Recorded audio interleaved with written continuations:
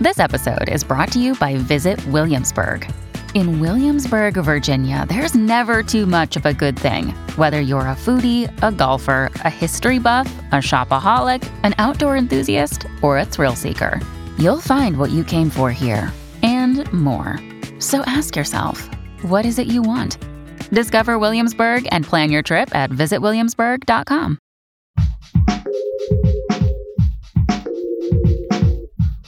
What if you could become a better person, not by working harder, but by taking one small step a day?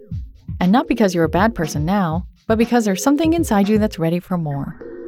How to Be a Better Person gives you one tiny step a day you can take to be the person you want to be. My mission? To help you live your best life. Hey there, it's Kate, and this is the How to Be a Better Person podcast, where this week and last I've been talking about how to avoid and/or come back from burnout. And today, I'm turning the microphone over to listeners.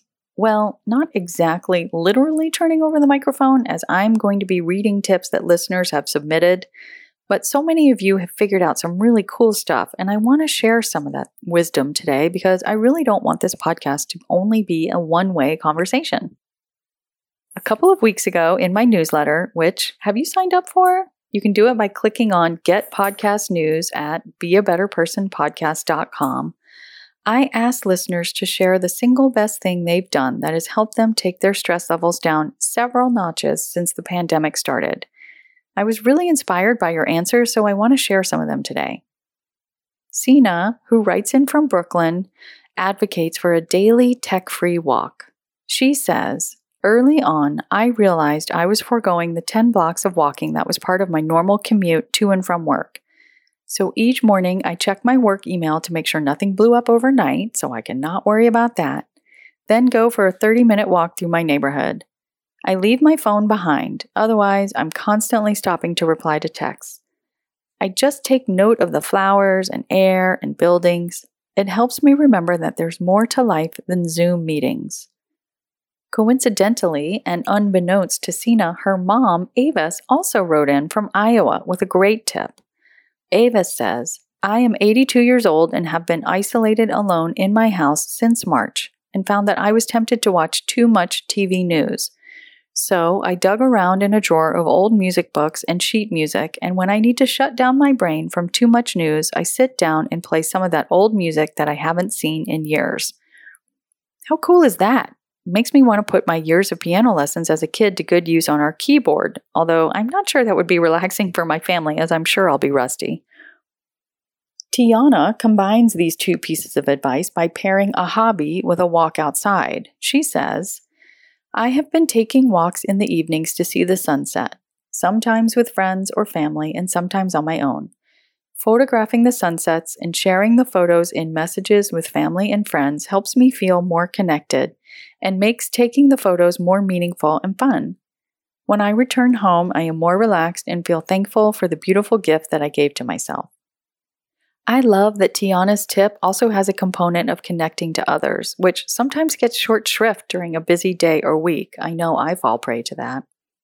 Meryl wrote in from England to second the power of getting outside.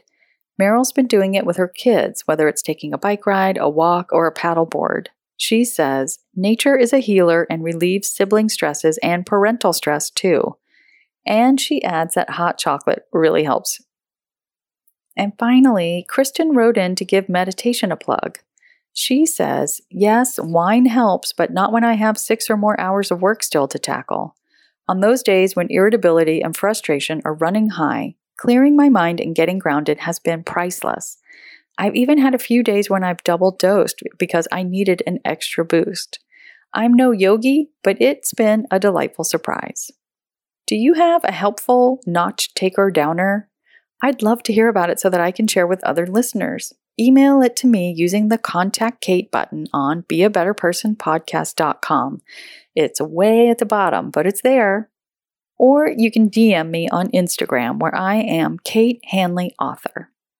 As I plan out episodes for the rest of the year, I would love to hear what's getting in the way of you feeling like a better person. Please go to tinyurl.com/betterpersonsurvey to take a super short survey that tells me the number one thing you struggle with when it comes to being better. I want to make sure I'm making future episodes that really help, and your taking the survey is a critical part of that. Thank you in advance. Again, that's tinyurl.com/betterpersonsurvey. Take care, and I hope you have a wonderful weekend. Thanks for listening to How to Be a Better Person. Our theme song is Left for Deadish by Junior85. The podcast is mixed by Sound Advice Strategies. If you liked what you heard in this episode, share it with someone you think would like it too. Your voice matters. Also, How to Be a Better Person has an official newsletter that sends the past 7 episodes, a sneak peek of the week ahead, and one well-chosen meme to your inbox every Saturday morning. Sign up at beabetterpersonpodcast.com and click on Get Podcast News. I also love to hear from listeners. I love it. Send me an email by clicking on the Contact Kate button at beabetterpersonpodcast.com, tweet me at KateHan, KateHan, or find me on Instagram at Kate Hanley Author. I look forward to connecting with you.